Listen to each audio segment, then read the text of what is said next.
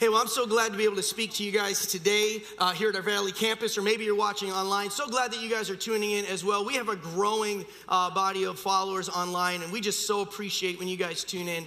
And I just feel like God has a word for us today, but I want to just start by just something really, really simple. Everyone can know what this is. You all have the answer already. Do you remember for you what the first plan you had for your life was? Anyone can just remember, and just show me your hands. Do you remember what you wanted to be when you were a kid? Basically is what I'm asking, right? Just throw your hand up. Yes. Yeah, you know what you wanted to be. Maybe you're a little embarrassed about it. If I asked you to share, you'd say no. I'll share because I don't care. I remember the first real memory of a plan for my life. I was about 4 years old, and my plan was to be Superman, right? Some of you guys know that. Some of you still want to do that. I don't know if it's possible, but for me, I remember as a 4-year-old, my plan was be Superman. I don't know how you do it, but for me, I put on some blue pajamas. I put red underwear over top. I tucked a pillowcase in, and I just jumped off stuff as a kid. You can ask my parents. It was so lame and so embarrassed. I would jump off stuff, hit my head and cry, and then tomorrow I'd be back at it, right? I don't know what your plan was as you had when you were a kid. How many of you guys had a plan when you were in middle school or high school? Like you had a plan for your life. Show me your hands. Show me your hands. You had some sort of plan. Whether it worked out or not doesn't necessarily matter. You had some sort of a plan for your life. I remember for me, after I gave up on Superman, I tried Spider-Man for a little bit. That was weird. And I gave up on that again. But then it started getting to be a little more real, like astronaut. I don't know if that's even close. But I remember as I was becoming older and older, a couple things that I really enjoyed and I was good at. One of them was baseball. And I wanted to be a baseball player. I'm named after a Philadelphia Philly baseball player from the 80s. Doesn't matter. But I wanted to be a baseball player. Unfortunately, my height and my skill didn't quite meet the requirement of like any baseball at all. Doesn't matter what it was. So like in high school, I was done with baseball and that was it. The other thing that I really enjoyed doing and I was really pretty good at was music. And I went to school, I went to university as a trumpet major. I was a music major for a little bit in university. And that was kind of the plan I had for my life. It really didn't pan out. I'm not playing the trumpet today, thank Jesus. You don't need that in front of you right now. But that's what my plan was, at least for my life. Any of you, by a show of hands, anyone else ever have a plan for your life? Probably your mom or dad or something lame like that, right? Like, anyone else have a plan for your life? I remember my dad had a plan for my life, and I remember it clear as day. This is the thing he always would tell us. Now, my dad, his plan for his life, when he was young, he wanted to be an accountant. I don't know what is the matter with you that makes you want that as a kid, but he wanted to be an accountant. And so he went to university to study accounting, failed accounting, the very first class you take, failed, F, you're not gonna do it, you stink at this. Became an elementary educator and was a kindergarten teacher for 35 years, right? Like my dad, I don't know how he did this, never worked a summer in his life. He never had, that's amazing. Like you should get a medal for that and go on a waltz. Never worked a summer in his life, but my dad always had this plan for us kids.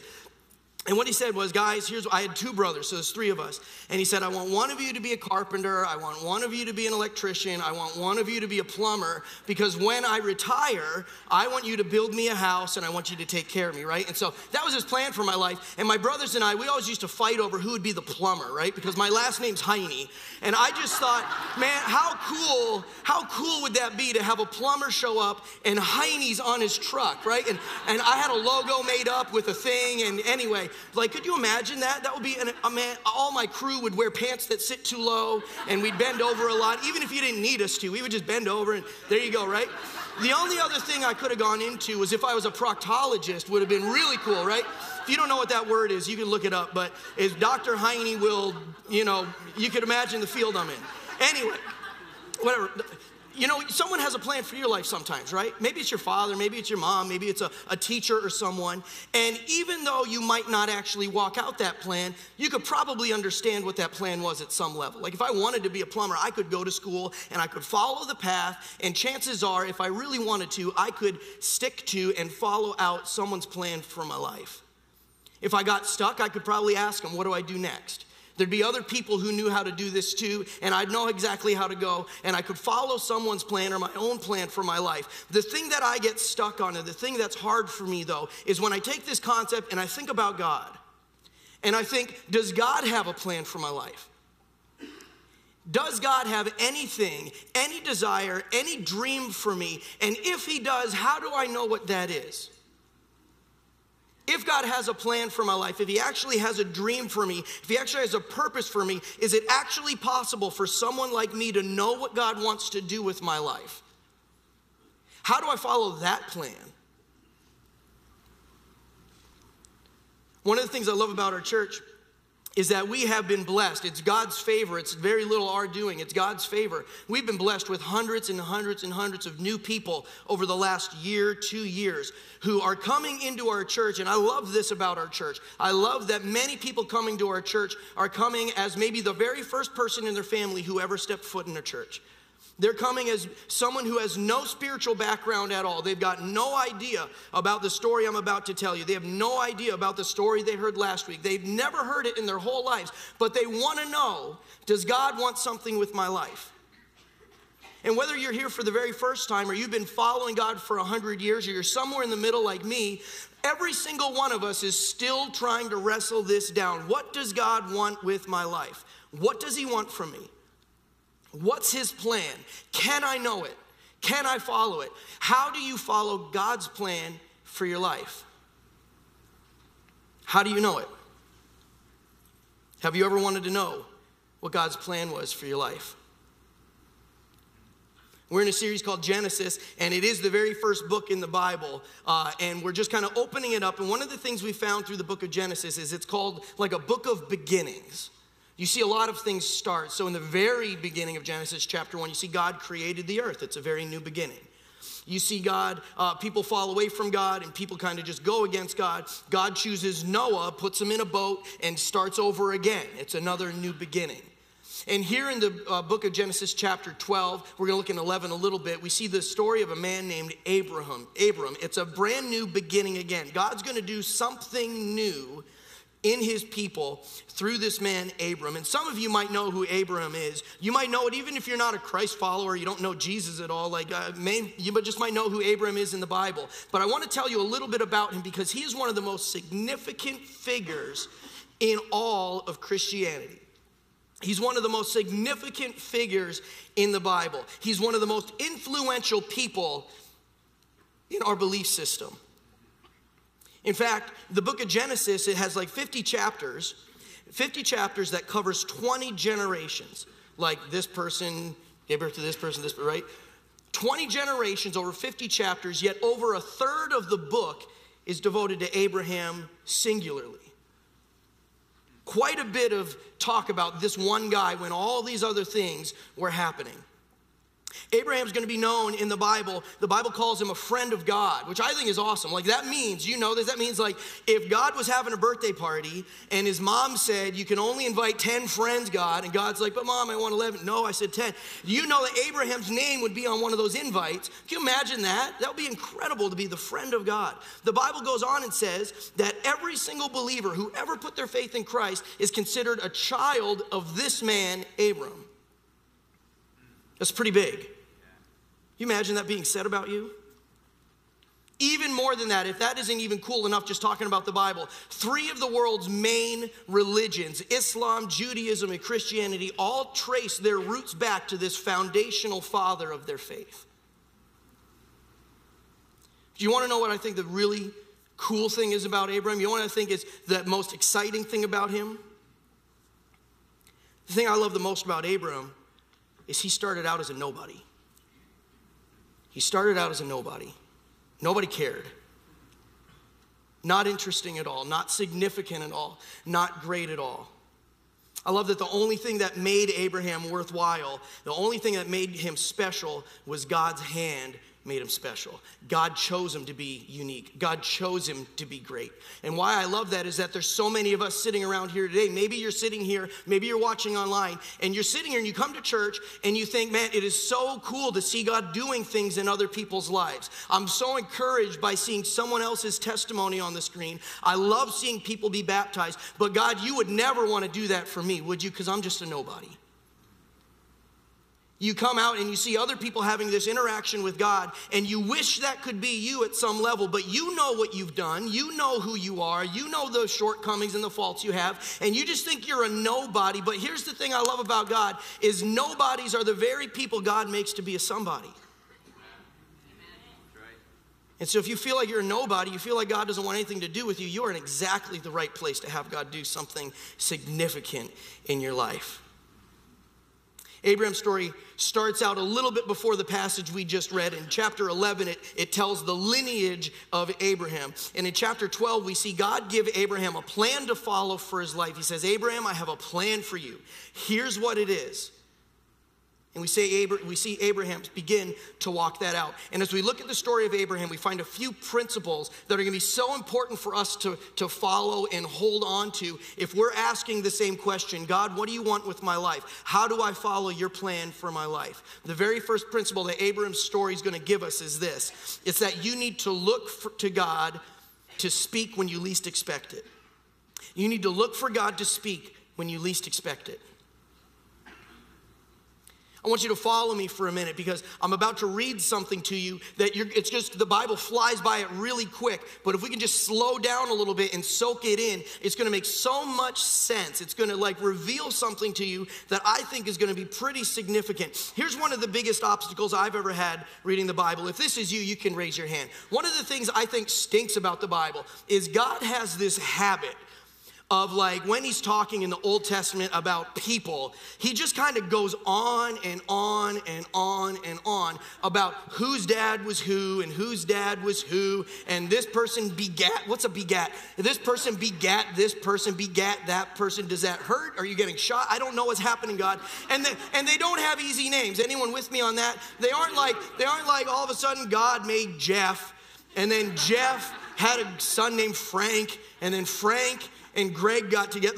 They didn't do that at all. It's all like Artaxerxes and Jiggle Diggle, whatever, and this thing. And there's no telling God, why are you doing that? It is so frustrating. If you're just starting to read the Bible, please don't start there.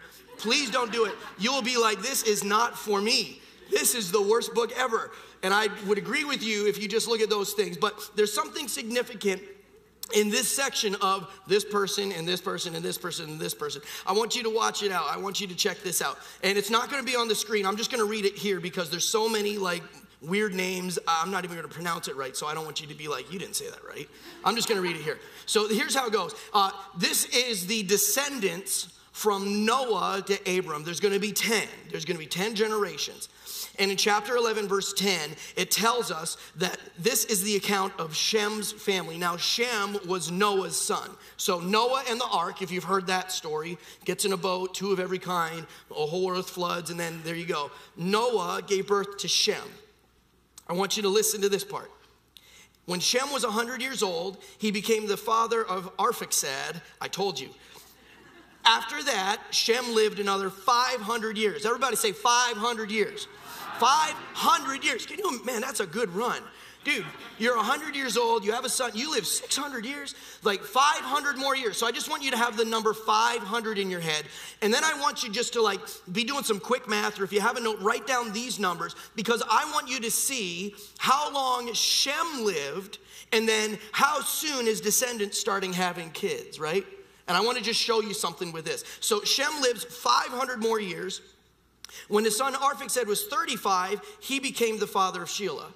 When Shelah was 30, he became the father of Eber. When Eber was 34, he became the father of Peleg. I'm skipping over how long these guys lived then. When Peleg was 30, he became the father of Reu. When Reu was 32, he became the father of Serug. When Serug was 30, he became the father of Nahor. When Nahor was 29, he became the father of Terah.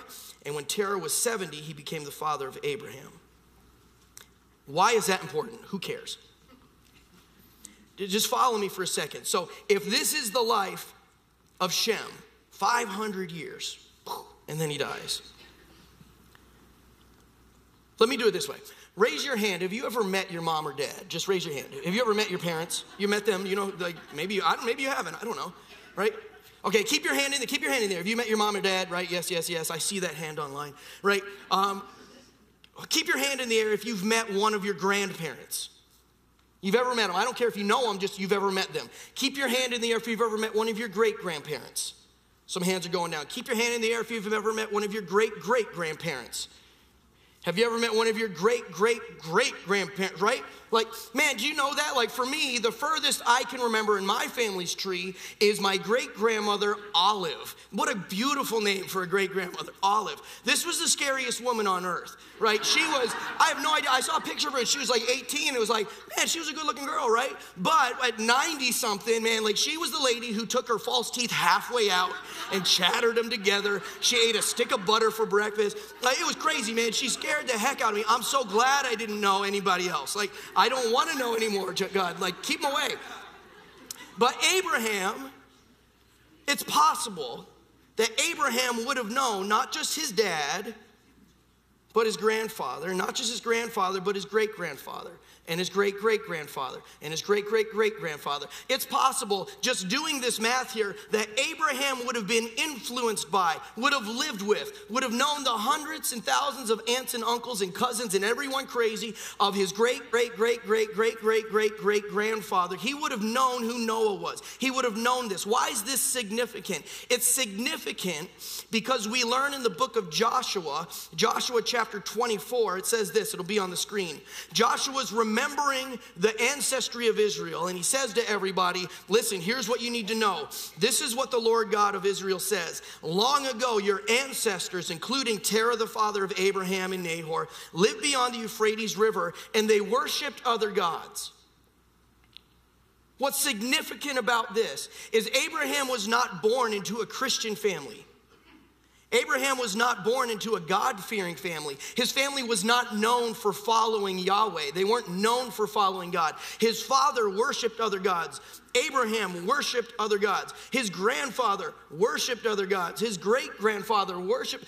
Time after time, generation after generation, Abraham's family would have been more known for not following God than for following God. They would have been known for worshiping idols, for worshiping other gods. Generationally, it wasn't just something where, hey, well, my dad did this and that's where I got it from. He would have been influenced by generation after generation after generation after generation. If you and I were going to take an objective look at Abraham's life and think, is God going to talk to this guy?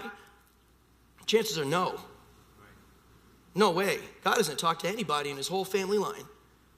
What's more than that is we'll learn that Abraham is 75 stinking years old by the time he goes and follows God's plan for his life. 75 years old. Would you think a 75-year-old who has generation after generation after generation of people who are disobeying God and not following God, you think that's the person God's going to talk to? You would be crazy, but that's exactly who God decides to call. It's exactly who God decides to call. Chapter 12, verse 1 says, the Lord had said to Abram, when everything else looked like it wasn't going to point that way, when there was no reason for God to speak to him, regardless, disregarding all of what Abraham was in his whole life, the Lord said to Abraham, leave your native country and leave your father's family and go to the land that I'll show you, and I will make you into a great nation. I will bless you and make you famous. You will be a blessing to others. You might be the very first person of your whole family tree to ever step foot in a church. Do you know that? Like, there's people in the room today, or you're watching online, you're the very first person, I'm not saying this even in a joking way, you're the very first person to ever use the name of Jesus in a positive sense in your whole family's history. You're the very first person to pick up a Bible and look at it and want to know what it says.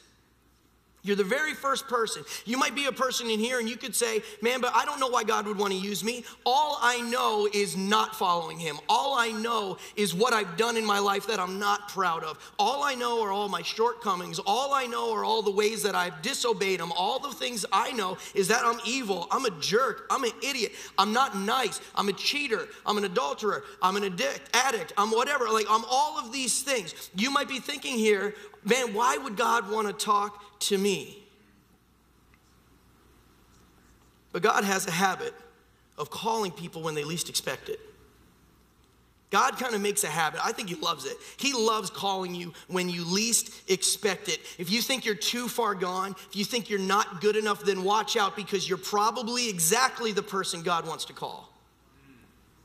In fact, later on in the New Testament, there's a guy, David. He's a boy at this time, and Israel needs a new king. This is the short form of the story, right? Israel needs a new king, and so the prophet or the priest Samuel goes to this man Jesse's house, and Jesse has 8 kids, and Samuel says, hey, Jesse, bring your kids out. One of them's going to be the king of Israel. So Jesse brings 7 of the kids out.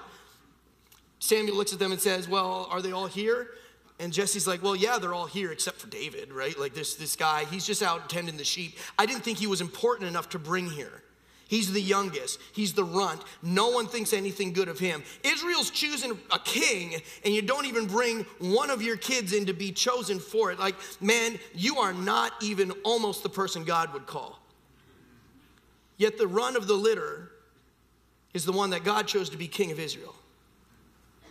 God chooses you and calls you when you least expect it. Later on in the New Testament, there's a man named Saul. Saul makes a profession out of arresting and killing the first followers of Jesus Christ. He's against everything that Jesus stands for. He's really good at stomping out. In fact, when Jesus was alive, his teaching wasn't called Christianity, it was called the way. And it says that Saul was stomping out the way. Like, that's what he did. He was really, really good at it. And one day he's on a horse and he's trying to go somewhere else to conquer and destroy and put in jail and kill more Christians. And God says, you're exactly the person I want.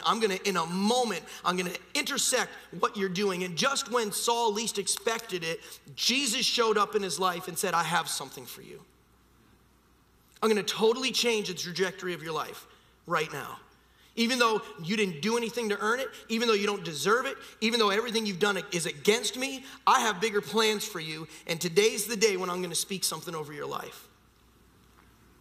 God has a habit of calling when you least expect it. I remember for myself, I worked about 6 years at a church down in Pennsylvania that's maybe about, 600, 700 miles away from here. And down in Pennsylvania, it was a good church to work at. I was a youth pastor there. But just over the years, I don't know if you've ever had a job and like you just you get unsettled and you think, is there something else out there? Is there something going on? And like you look for another job, or you just kind of test the market, see what's out there. But I remember as a young youth pastor, there were times when I just, was feeling unsettled and just wasn't feeling like this is where God has me. And I remember for a number of years, I'd feel like God was calling me to do something else. I'd say, God, I want to get out of here. I want to do something else. I want to go somewhere else, somewhere better maybe. And time after time, I would put an application out, or I'd have an interview, or I'd go in and I'd check something out. And time after time after time, it was just no, no, no, no, no, no, no. About 6 years in, there's a point where I just said, you know what, God, I just give up. I don't know what's going on. Obviously, you're not moving me out of here. Obviously, you don't want me to go anywhere else. So I'm going to just do this, God. I'm going to commit this life to you right here at this place where I'm at. If you don't ever move me, I'm okay with it. And as luck would have it, the house across the street from the church I worked at came up for sale, and I bought it, right? Legit, you looked out my front window, and there's the church, right there. And it was like not even 1 year after moving into that house. Now, here's the thing. I settled. Like, I was in. I brought fruit trees. I was like growing apples. I was growing peaches. Like, those things don't like grow in 2 weeks, right? Like blueberry, all sorts of stuff. I just like settled in. I had a dog. I had a son. Man, like we were in. And wouldn't you guess, not even a year after buying that house, my phone rings and Pastor Brent's on the phone. And he says, I have an opportunity for you. Man, God calls you when you least expect it. God has a way of doing that. You want to know how to follow God's plan for your life? Then start looking for him to speak when you least expect it. The second principle Abraham's story shows us about following God's plan for your life is that you need to not let distractions delay you. Don't let distractions delay you. Genesis Chapter 11 tells us that Abraham's dad, his name is Terah, decides one day to pack up the family and move from their hometown. I'm going to point like here. This is Ur. This is in the east. So Ur, his hometown. And he says, we're going to go on a little family field trip. I want to go to Canaan, which is over here. And to get to there, there's a big desert in between. So Terah says, let's get the family up, hit the car, let's go. And they're going to start walking up around the desert. The Bible says that Terah and his family go up to the city of Haran. And as they get to the city of Haran, about 600 miles away from their hometown. I don't know how many months this would have taken to walk. I don't know how many months, but just many months of traveling, of just being unsettled. They want to go to this new place. They settle in this city of Haran.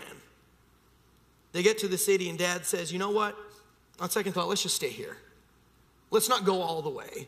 Let's not go the whole way to where I wanted to go. Let's stay here. And there's a lot of reasons for that. In that city, they worship the same God that they worship down in Ur, and so maybe it was comfortable. Maybe they liked living in that metropolis as opposed to wandering. I don't know what it was, but Dad says, let's settle right here. Let's don't go any farther. They don't go all the way. It's what their family's known for, actually. Just being a bunch of settlers. And in verse 32 of chapter 11, it says this. It says, after they stopped in Haran, Terah lived for 205 years and died while still in Haran.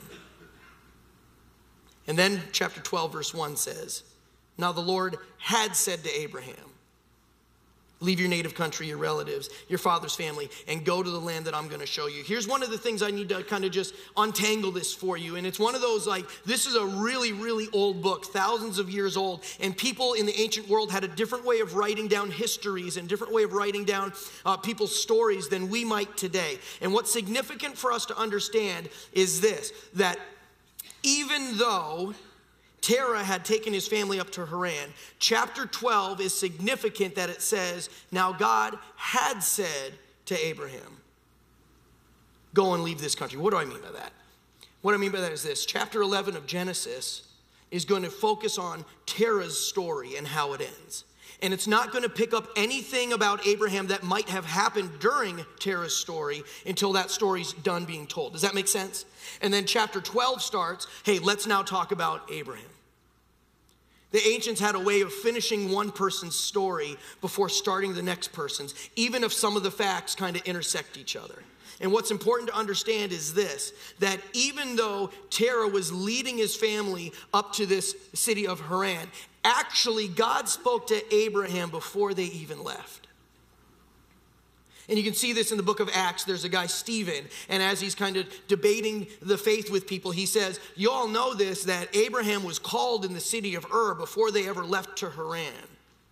Genesis 12:1 says, now God had said to Abraham, at some time in the past, before they were ever in that city, God said to Abraham, leave your father, leave your native country, leave your relatives, and go to the land that I'm going to show you. Just happens that after God said that to Abraham, Abraham didn't listen. And then Dad had some little dream in his head that we're going to take a family vacation. And so Abraham follows with his dad up to this city of Haran, still not following God's plan for his life.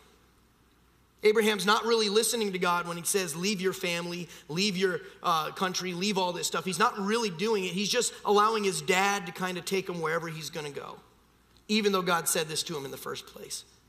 And when they get to Haran and Terah decides to settle there, Abraham decides to settle too.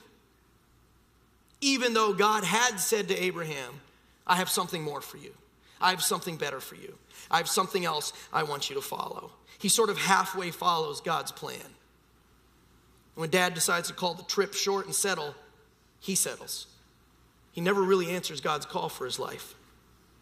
For Abraham, he wasn't willing to give up the thing that God asked him to leave behind. He wasn't willing to put aside the thing that would distract him. In fact, what's kind of interesting is if you look at the word Terah, Abraham's father, the word Terah in Hebrew means delay. What a bad name to have, man. Like, come on, like, for real, Mom, you can name me something better than that.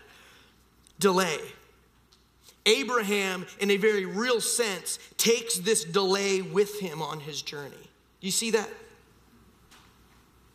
And because he doesn't want to give up on his family, he doesn't want to put Dad aside, he doesn't want to totally follow God's will for his life, he's unwilling to go the whole way, to do exactly what God said. God will not allow him to go an inch further on the journey until the distraction is gone.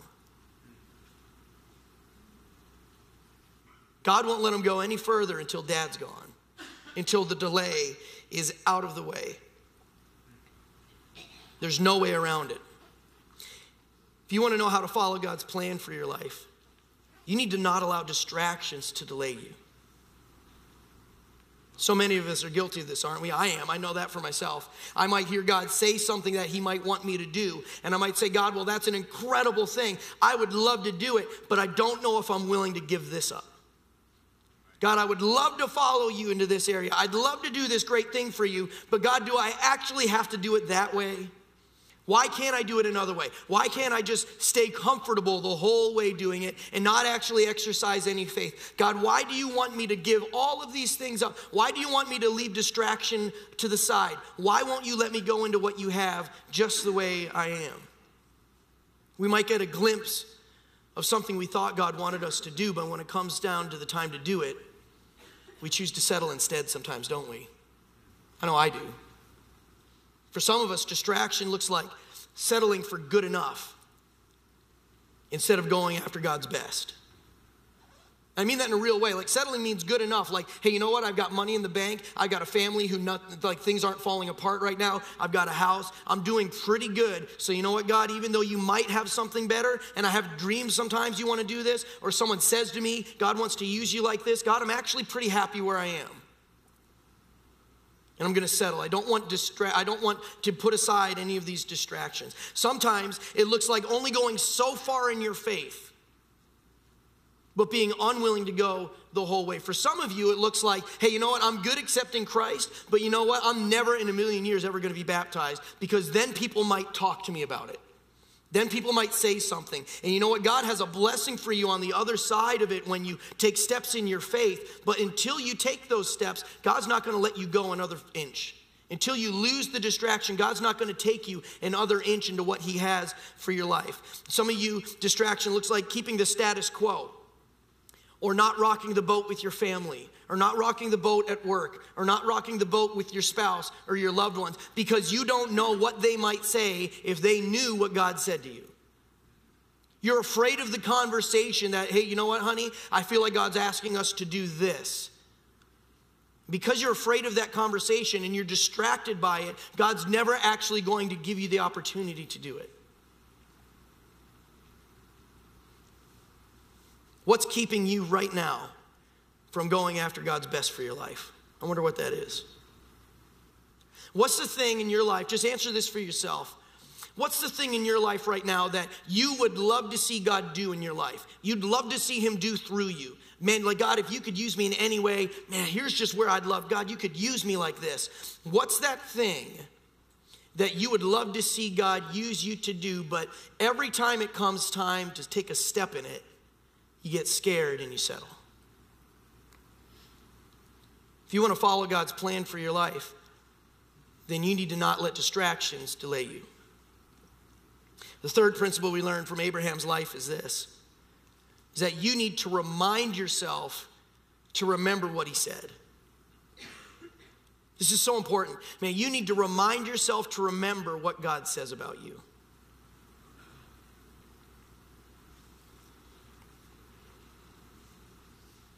Terah dies in Haran, this city. And it's not until Terah dies that Abraham finally says yes to God's plan. It's not until that distraction's gone that God is able to move him on to his promise. And so he and his wife and his nephew and all the stuff they own and all the things they've accumulated head another 400 miles from Haran into Canaan. Abraham's now 1,000 miles away from his home. 1,000 miles away from the place that God said at one time, I have a plan for you. I'm going to make you great. You got to leave all this stuff behind. Go to a place I'm going to show you. 1,000 miles. I don't know how many months or years have passed since God said that to Abraham, but he's far removed from that moment. He's far removed from it. He's got no dad anymore around him. He doesn't have any sense of security going on with him as he walks into God's promise for his life. He doesn't know his dad is there. He doesn't see his great-grandfather or his great-great-grandfather or all of that. He doesn't have any of that system in place. It's just him and a promise he heard how many years ago, how many miles ago. In Genesis chapter 12, verse 6, it says that Abraham traveled through the land as far as Shechem.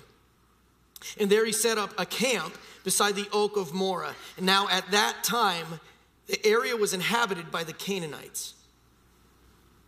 Then the Lord appeared to Abraham and said, I will give this land to your descendants.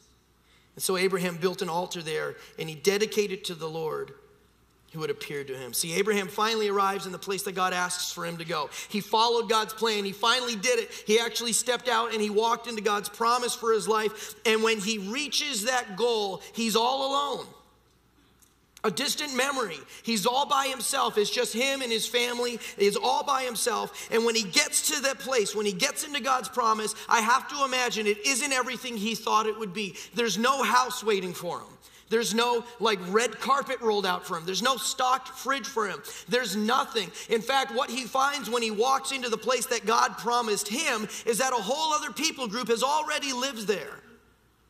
That people already spoke for it. The promise is already taken up. It's already spoken for. You're too late. Someone else is already here and you're outnumbered, man. What are you going to do? Have you ever thought that you were following God's plan for your life? But when you started following it and you got to where you thought God wanted you to go, it seemed more like a problem than a promise. Have you ever had that? Like, God, I thought I heard you right.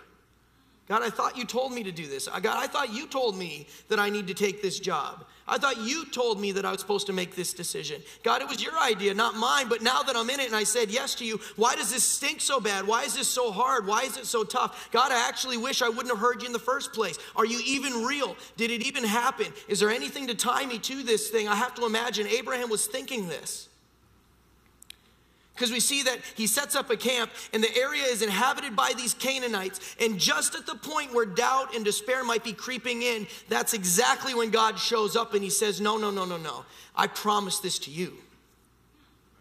I promised it to you. This will be your land. And I just imagine Abraham in that moment, that I don't know if God talked to him in the between those two times, but as the Bible tells us, he talked to him years and 1,000 miles ago, and this is the next time God shows up in his life. And I just imagine if I was Abraham, I'd be like, wait, God, before you go, I need something to keep me here. I need something to remind me that you just showed up. I don't know if you're not going to show up again. I don't know if I'm going to hear your voice again. I need something to tie me to this moment so that after your voice is gone, I can look at this thing, I can have this thing in my life, and I know that you actually said something to me. And so Abraham builds an altar at that place. And an altar in the ancient world was used for a few things. An altar, all it is really is picking up some stones and piling up into a pile. You do it a certain way. We don't got to get into it, right? But you pile them up a certain way. And that altar in the ancient world would have been used to offer a sacrifice to God. It would have been used as a place to worship God. But Abraham's using it in this case in a really interesting way. He's using it as a way to commemorate or remember a significant time when God showed up in his life.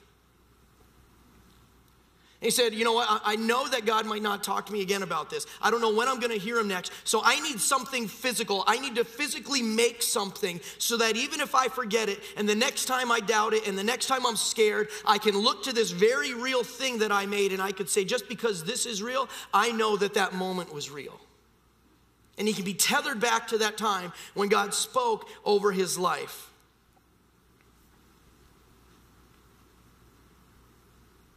This might sound strange to you, but we do this all the time, don't we? We do this all the time. You and I, next time we get together with our family for Christmas or Thanksgiving or Easter, all that, we're going to gather our family around. We're going to take a picture, probably, right? And you guys have albums at your house where you could take this out and you could look back at family pictures over the years. And I love it myself. I love looking at an old family picture and opening this thing up and being like, oh man, I remember Uncle Bobby and I remember my grandmother, and that was such an awesome time. And this very real picture takes me back to a time when that was real. Does that make sense? You and I do it all the time. Man, we do it when we're on vacation. We buy a spoon or we buy a shirt to remind us of the burger we ate at that place. Like, we humans crave making a memory of something, don't we? We crave it. You save a note from a loved one. You save a birthday card. There's these things that when you take a look at them, it ties you, it tethers you to something you can't see anymore. We do this all the time as people. We have a need to tether ourselves to something that's a memory. It's no different in our relationship with God. It's so important that we find ways to remind ourselves of the times God speaks over our lives. It's so important that when you hear God speak, you do something that forces you to remember what he said. It's so important for us to do that. Why? Because when we start actually following God's plan for our life, when we hear him speak when we don't expect it, and when we set aside the delays and we walk out in faith and put everything else aside and it's just you and me, God, all I know is you promised me, and all I know is I'm walking in a direction I've never walked before. It's inevitable that we're going to begin to doubt it. It's just human that we're going to start walking in it. And because it's uncomfortable and we don't know how it's going to work and it's unknown and there's question marks. See, God said, go to a land I'm going to show you. He didn't even tell him where he was going. And Abraham started walking in it. And as doubt creeps in, we need something physically to be able to look at and say, you know what? I'm doubting this right now, but I don't doubt this thing that reminds me that God said it in the first place. We need to be able to remind ourselves to remember what God said. I don't know what that looks for you. For me, it looks like this. I have this little pile of rocks here on this table. This rock means nothing to you, but it means the world to me. And here's why. When I moved up to Canada 5 years ago, I left the land of my forefathers.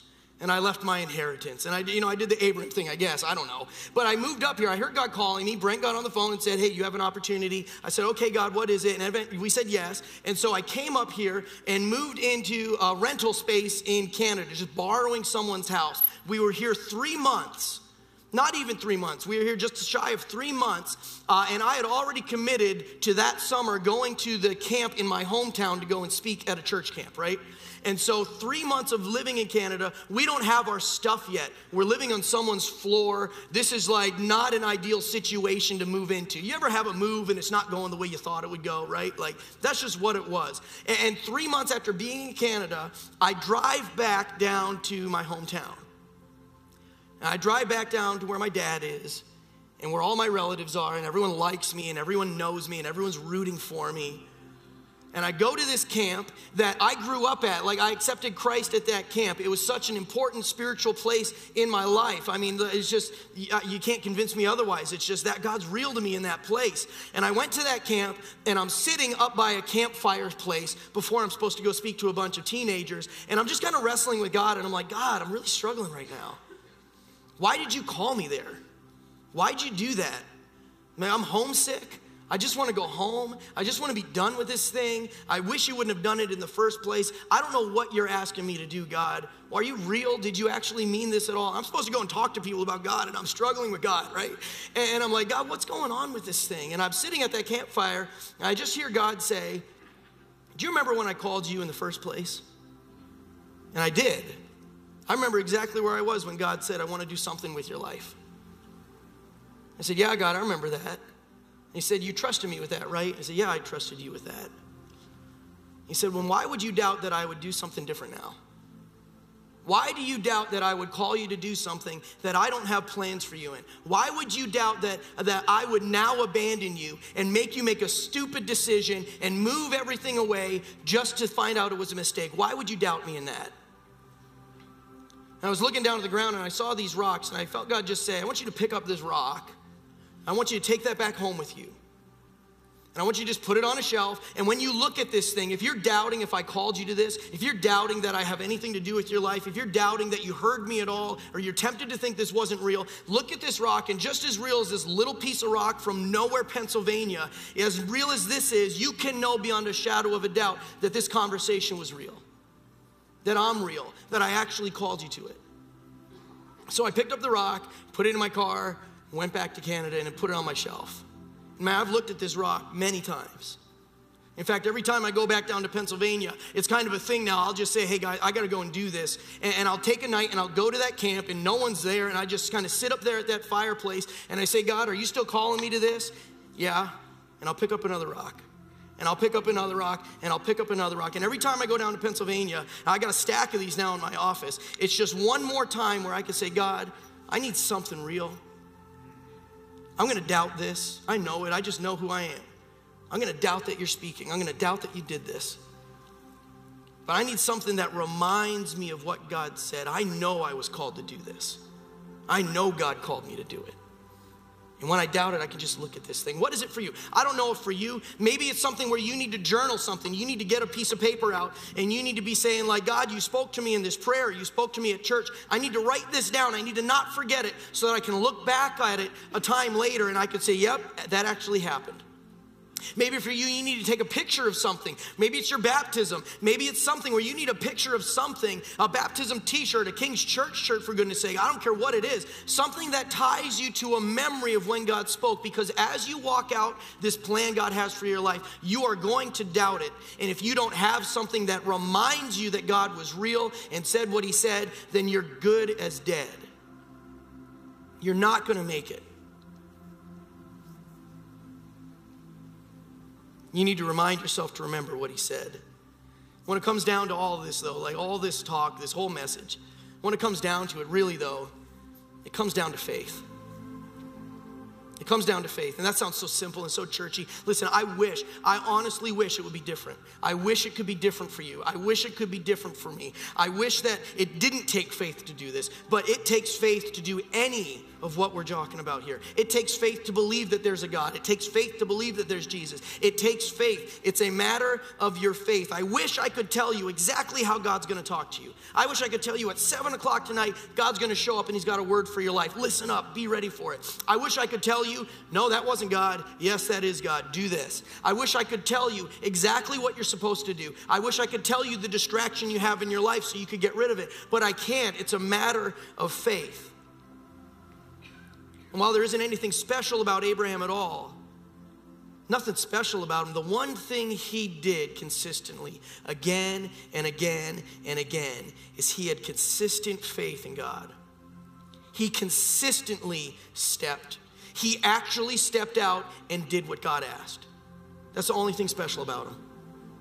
The only thing he did that has him being the father of everyone who believes, the only thing he did that had him being a friend of God is Abraham had this dogged, persistent, you asked me, God, to do it, and I'm going to step out and do it. Even if it takes him a while, even if he settles along the way, even if he messes up a bunch, Abraham had consistent faith in God to step out time and time again. In the book of Hebrews, it tells us that Abraham's faith is what made him righteous before God. Like the thing that God got excited about him or said, this is a guy to look at, was his faith. It wasn't anything else. It was his ability to say yes. Faith is the decision to place an uncomfortable amount of your life in God's hands, even if you're unsure about what's going to happen next. Faith is that decision to place an uncomfortable amount of your life in God's hands, even if you don't have the answer of what he's about to do with you. Even if you don't have the answer, even if you don't know where it's going to go. Abraham wasn't special. He just knew enough about God to know that he could trust him with the stuff he didn't know. The measure of your active faith, the actually stepping out and doing it, not just believing something. The measure of you stepping out and following God's plan for your life is the measure to which you'll experience God's best. What are you needing faith for today? What do you need faith for? Where are you at in this journey? Like, what's God have you doing with your life that right now you're struggling with it and you're doubting it and you're not sure of it and you think that this just isn't even real? Did God even talk to you in the first place? What do you need faith for today? What step is God asking you to take? And you're just not sure you have enough faith to take it. See, God has amazing plans for you. God has amazing plans for you. If we had some way to reveal all the plans God had for us in this room, we would be blown away by the significance God is calling out of this room. He has significant plans for you. Plans that'll blow your mind. Plans that'll change this world. Plans that'll change your family. Plans that'll change New Brunswick and Canada and the rest of this world. He has all of those plans, but we aren't going to go another step towards it until we step out in faith. Say, God, I'm going to listen to you. I'm going to put distraction aside. I'm going to have something that reminds me of this. And I'm going to step out in faith and I'm going to do what you asked me to do. Let me pray for you. Heavenly Father, right now, God, I just ask that faith would rise up in this place.